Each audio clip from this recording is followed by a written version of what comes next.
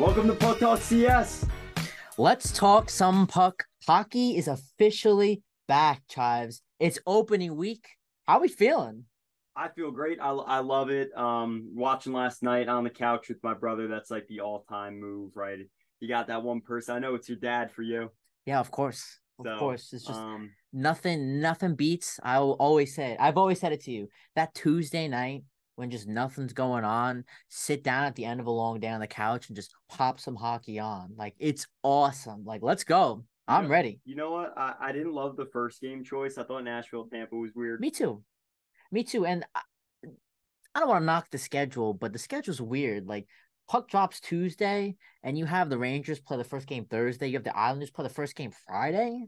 That's just a little weird. I like the Bedard thing. I think it's a double-edged sword because two things with that. I know you got thoughts, but Bedard, yeah, they hyped him up, and I thought you could see it in his pre-skate. Like he kind of like didn't know if to shoot the puck or like he kind of saw he had the jitters, but it's what happens. They've been building him up. Like Connor McDavid didn't have close to this build up. He's got major hype surrounding him. Like Major Monday Night Football, Joe Buck and Troy Aikman were talking about Connor Bedard. Yeah, You that's right. know there's major hype surrounding him. And he was all right. He was all right. But as a Ranger fan, me watching this game, first of all, Penguins, I know it's one game. You can't take anything out of it, but Yeah. I mean, Penguins, it's not looking good. I'm not impressed from what I've seen, especially the way they ended last year. Um, but you can't help yourself as a Ranger fan to compare Connor Bedard to, Capo Caco or Lafreniere, looking at it and kind of it makes you wonder, like, it just puts in different perspective. Like these were our first round picks. Like, and you see Bedard now. Bedard again is skill level might be. It's not a big difference from Capo and Lafreniere, but again, there's obviously a big difference in that. But I just couldn't help myself last night when I was watching that game, Charles, just comparing and thinking about Caco and Lafreniere.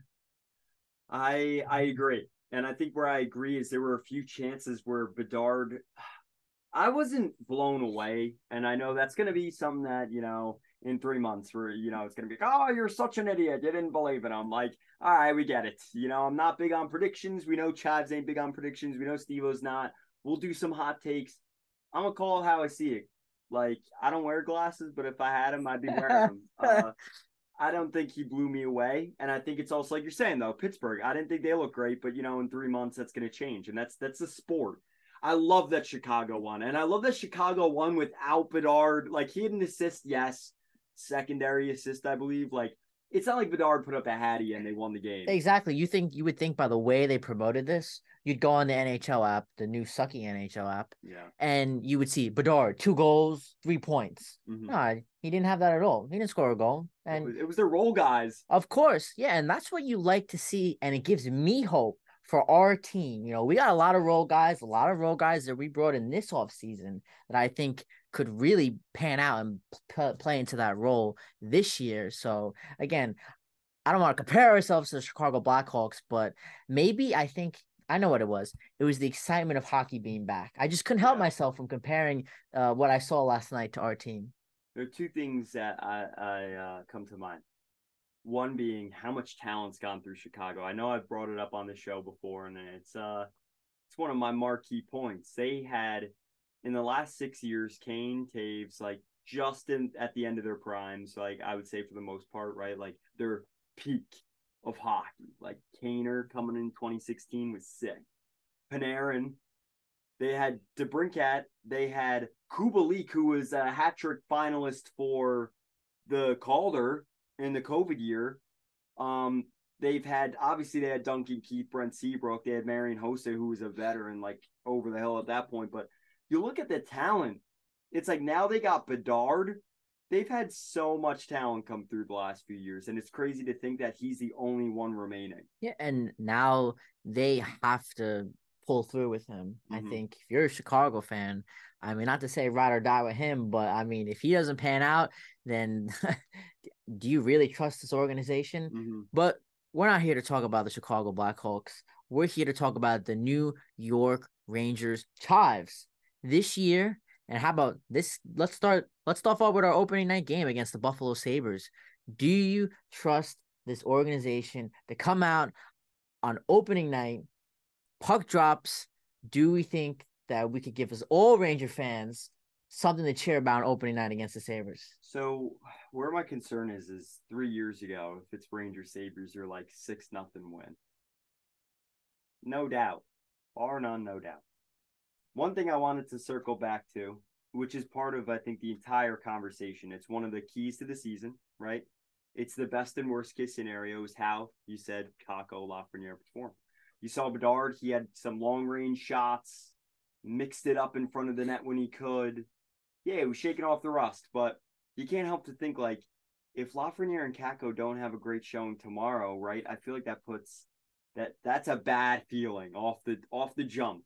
And the reason why, they're playing a team, workhorse from Whitehorse, Dylan Cousins, same draft as Kakko. 31 goals, 37 assists, 68 points at age 22. He's 7th overall, Kakko's year, 2019. Alex Tuck from Vegas. He was a high draft pick from Minnesota. 36 goals, 43 assists, 79 points. 27 years old. Tage Thompson, right? Do you want me to keep reading? 94 points. 47, 47, 94, 78 games. And Dahlin with that 8x11. I still think I'm taking Adam Fox. Dahlin is looking. We talked about it early last season when Puck Talk CS covered the entire NHL. We talked about Dahlin all the time. I'm taking Adam Fox too over Dahlin, even though he just got that massive 8-year, $88 million contract extension. You know, he's going to be coming out Thursday with some pop now that he secured the bag. And the thing about this Buffalo team is that they have the pop. This team, it can be explosive. We've seen them play teams like the Dallas Stars last year, and it would explode and erupt with 8-9 goals. So they have the pop. And what I like about them is they fixed the one thing that I thought that they needed to address, which was the defense. Mm-hmm. And their defense looks much better this year. And I think we're going to see it in game one, Chives. One of my number one things that I would like to see this year, or what we're going to see, I want to see how Laviolette addresses the concerns and how he adjusts to in-game changes when things are not working out. That's the number one thing I want to see, and I believe we're going to see it on Thursday, and if not Thursday, we'll see it within the first week, because a lot of these guys, the lines are out there. It looks like they're almost 100% solidified. Yeah. It's going to be a lot of guys playing with guys that they're not really used to playing with, especially on this team. Well, when our listeners are listening, it's game day. We'll know almost for sure the lines. Like, they'll have their morning state. You'll be listening and keeping up, which will be great. Something you brought up, too, that they have. They bring in Devin Levi. His NHL debut, April 10, 2023, a shootout win against who? The New York Rangers. Who else would a rookie goaltender have a 43 save opening game against? And he had 26 saves in another game against the Rangers, and that game went to overtime, and it took Artemi Panarin on the power play to end it. So they also have a goaltender that's hard to beat. And I think when you can defend in layers, you have those assets on the back end, the Rangers are going to need to adjust in game. And that was the knock against Gallant. Yeah, and I think that's the number one thing I want to see is how Laviolette is going to adjust to all these in-game concerns. Mm-hmm. Like, let's say Panarin's not popping. Let's say the power play goes 0 for 4. Let's just say some of these lines, third line's not cooking, first line struggling, whatever concerns we might have. Lafreniere or Kakko doesn't come out like he did in the preseason and kind of takes a little bit of a seat down. How is Laviolette going to handle this? And I think that's the number one thing that I want to see. And I think we're going to see it for sure, hands down, whether it's maybe not opening night, but definitely within the first 2 weeks. Now, I know that there's no easy game in the NHL, but we have an easier schedule. And I think we could all admit that to, let's say, like Boston. I think our schedule is a little bit easier than them. But again, once we start getting the Devils and the Islanders, we're going to have to start making adjustments. And that's one thing that I think, and I would like to believe that is going to improve on last year, and especially from what I've heard. But it's one thing to say all the right things, coming in as a new coach, but you got to be able to execute. And I think that's what us fans want to see. It seems like from training camp and how Laviolette speaks to the press and how the players have kind of, I think there's always going to be some jump when you have a new bench boss, right? Like, because it's kind of the move they wanted. So of course it's not going to be like, Laviolette comes in and they're going to not try and buy in. But you could see Laviolette's feeling like the bank right now. He's got all their cash from the buy-in, and I think for the Rangers, Laviolette, I do sense that when something goes awry, like he'll have an answer, and it's going to be a thorough, like a really thought out process. But at the end of the day, sometimes it's about results. It is a results business, and for Alexis Lafreniere, what I have seen is a few of the writers, and I've been curious myself. We've seen him healthy scratched before. Do you think that this could be something we see within the next week if he doesn't perform on it? Say opening night's not good, home opener's not good on Monday. Is it somewhere you say, man, Jimmy Vesey's on the outside looking in right now in the lineup, it appears. Like Pitlick seems to have taken that spot. They have 4 solid fourth liners. Do you think maybe to send a little bit of a message early, you say, all right, we'll put Vesey in that third, what is Lafreniere on the second line? Which I know was a complaint last year, but. That's a great question. Depends how, or depends where in the season we are if this were to happen. If this were to happen in the first 3 weeks, I would say no. I would say, if anything, he would move him down. He'd move him up. He would move, let's say Vesey's that one guy. He'll move him up. So if anything, he'll get moved down. He'll get put on another line. I think they would do that. I don't think they would take him out, because for me, taking him out is just, after all this, like, we surrounded our whole philosophy around backup Lafreniere, backup Kako, backup Hito, back these guys up. We need to take them to the next step. Mm-hmm. And then all of a sudden, after 2 weeks, not to say that it's giving up, but it's just kind of like, okay, we're sending a wrong message. Now, let's say after a month, let's say he goes like Kako. Mm-hmm. Was it last year, the year before? He went through like a month and a half rough stretch where Gallant maybe should have sat him. If we are sitting somewhere in the middle of November, end of November, and we're still not seeing results, then 100% we should see a healthy scratch. I believe so. And I think that's where Gallant was afraid to pull the move a little bit. We saw it a little bit, but I don't think we saw it in the right. We didn't give players the opportunity, like play them on another line to see if that would benefit them. We just kept running back the same things. Mm-hmm. So I think that this team is taking a new approach, and I think that we can definitely see some healthy scratches if we have a couple players not performing, but I don't think you would see it within like the first month. Yeah, I think where things got a little bit dicey with Gallant is his media view. And I think it's funny because that's what the players seem to want a little bit. Was when he first came, it was nice. It was like, oh, like no one really knows what's going on with us. And that's how we're liking it. We feel insulated. That's why Gallant is a player's coach, backing up his players. But I think what started to happen was, you see with coaches like that, not with player coaches, but just that style of like not really informing, who's going to be the starter, things of that nature. It got to the point where, and I do think this was in part because of, the front office's decision making, but they played 4 defensemen for like 25 plus minutes one night because they couldn't bring up a defenseman from the AHL because they were trying to get Patrick Kane. Mm-hmm. And I think what was happening was when things like that started to affect the players, that's when it's like, all right, obviously there's going to be an issue. And to that point before, I remember Lafreniere played with Panarin against Minnesota early last year, and it kind of clicked. And they scored a goal. Panarin scored, I think, his first of the season off of it. Lafreniere had like 2 assists in that game. The Rangers blew the Wild out. But what I did notice was the next game, the lines changed. It's not about changing the lines. It's about the thought process behind it. And I do think Gallant had his own thought processes. He just wasn't informing us. With that said, I do feel Laviolette's decision-making, he's going to change the lines, and there's going to be kind of a reason behind it that's a little more transparent, right? That's how I feel more so than Galan. I felt like Galan would shake up the lines.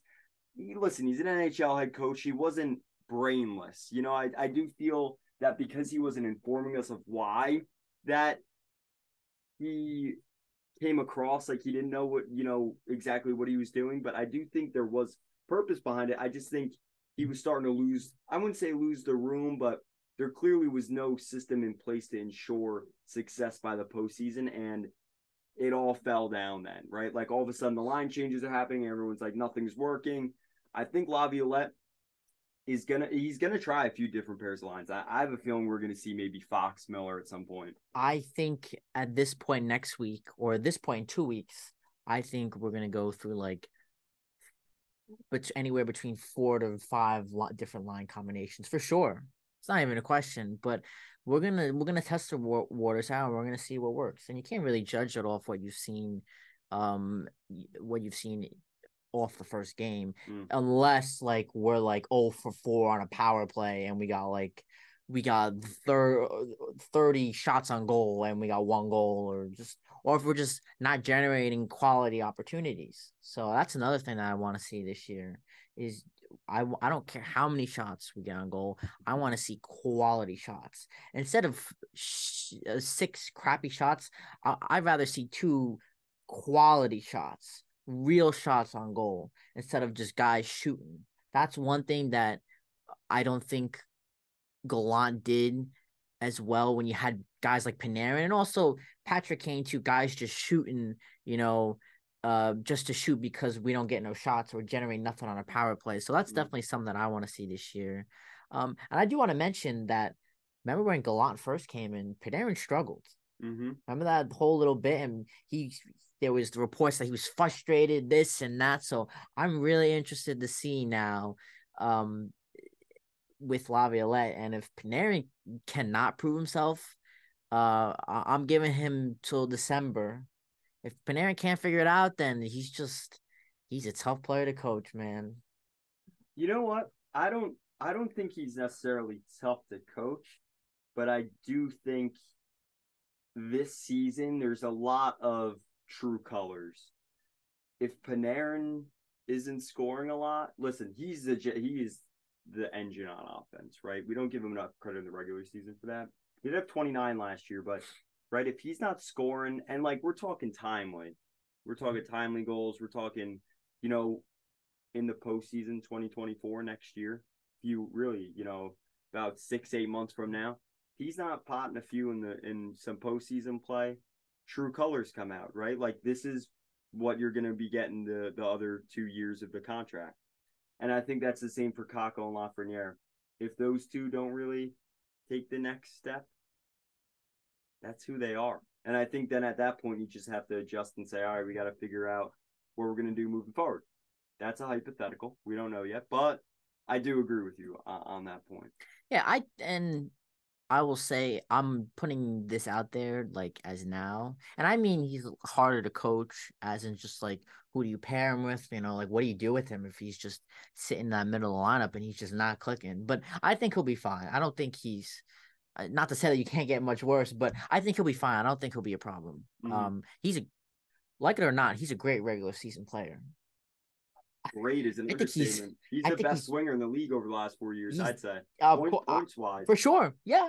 Again, the problem's not the regular season, and we don't need to worry about that right this minute. So again, I think it's more of just adjusting to the coaching change, and it seems like our boys are doing a pretty good job at it. But again, once the puck drops on Thursday, it's all different and it all changes. So, by the way, I wanted to mention too, I love the Wheeler Trocheck Cooley line.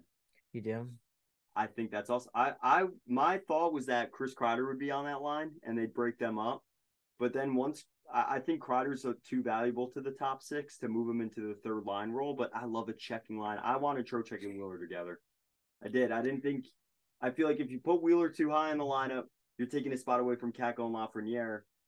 And if you have him in a checking line role, he can still contribute and score goals. You're not putting him on the fourth line and then putting one of your fourth line guys out.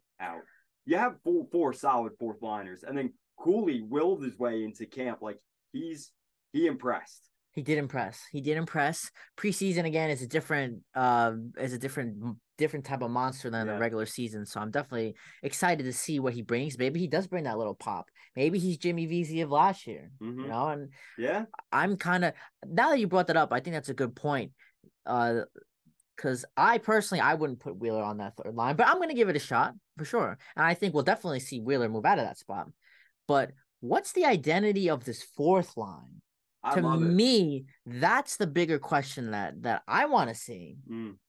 So you take a look at the identity of the third line. What's the identity of the fourth line going to be? You can take a stab at this, but I don't think we're going to have an answer to this until we witness the first month.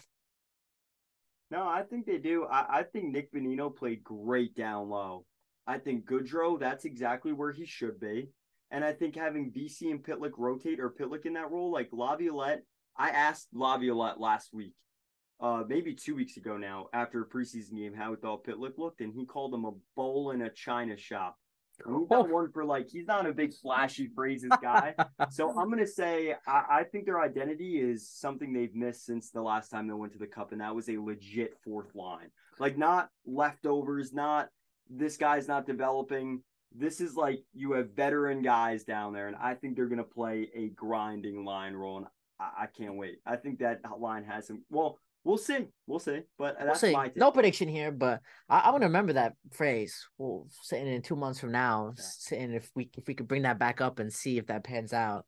But I overall I'm excited. I think it's gonna be great. And one thing that we don't have to worry about is the defense. The defense for the most part is 100% set, and I really like Gustafsson. I really do.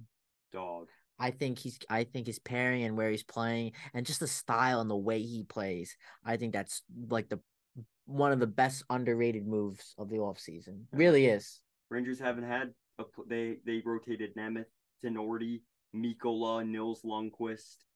They had too many guys down there that were. But none of those guys, all those guys that you just mentioned, like Justin Braun, fill-ins. Yeah, they were fill-ins, or they didn't have multiple dimensions to them. They were just like very linear players. So Gustafsson, to me, he's got that little offensive pop. Not where he's coming out scoring goals, but he's better with. Well, he can do that too sometimes, but I like him to generate opportunities. And especially when we're trying to get Lafreniere and Kakko and Hito and everybody more opportunities, I like him as a low-key candidate on this team. I really do. I do too. I love it. I'm loving his game. I think he's probably their best offseason move. I think so too. I can't sit here and pick one player right now, but if I had to pick one, I think he's up there with Blake Wheeler. I think him and Wheeler are on the same level. I really like Blake Wheeler. Like as a not to say he may not come out and show up to expectations, but I don't think the expectation for him is that high. And you have to remember, this is the former captain of Winnipeg. He was the leader of that locker room, and there was a couple of years that Winnipeg made the playoffs, able to scrap some playoff wins. So under his leadership, I kind of like him, in this locker room. And listen, starting the season off on the third line, I think that there's definitely some things to be cooked there. I'm excited. Rangers open up Buffalo tonight when you're listening. It will be tonight, 7:00. MSG, baby. We got it on live TV. We are back. It took long enough. First round exit last year. Turn the page. We got a new season, a new frontier ahead. I'm beyond excited. Let's go, Rangers. We will see where this season leads them to. And we'll see. Opening night, it's a pretty bombastic one against a really good Buffalo Sabres team. Yeah, and we'll see all of you guys next week. We'll have plenty to talk about. At that point, we got this game to talk about. We'll talk about the Columbus game, the home opener. A lot to talk about. I'll be excited. I do want to point out, this is something really goofy before we end, but watching the games last night on ESPN, the ESPN hockey theme I think is so sick. I think it's so underrated. When you think of like sports themes, you think of like CBS on NFL, or you Mm-hmm. think of college football. I think ESPN's hockey theme is so sick. You know what I'm talking about? I do. I think it's sick as hell. Um, I like it, Steve-O. but that'll wrap us up here. LGR. As always, follow us at Puck Talk CS on our Instagram. Check out our website. You can check us out on Spotify as well. Subscribe to the website. And always remember, for the first time here, we're dropping the puck. It's just the luck of the puck.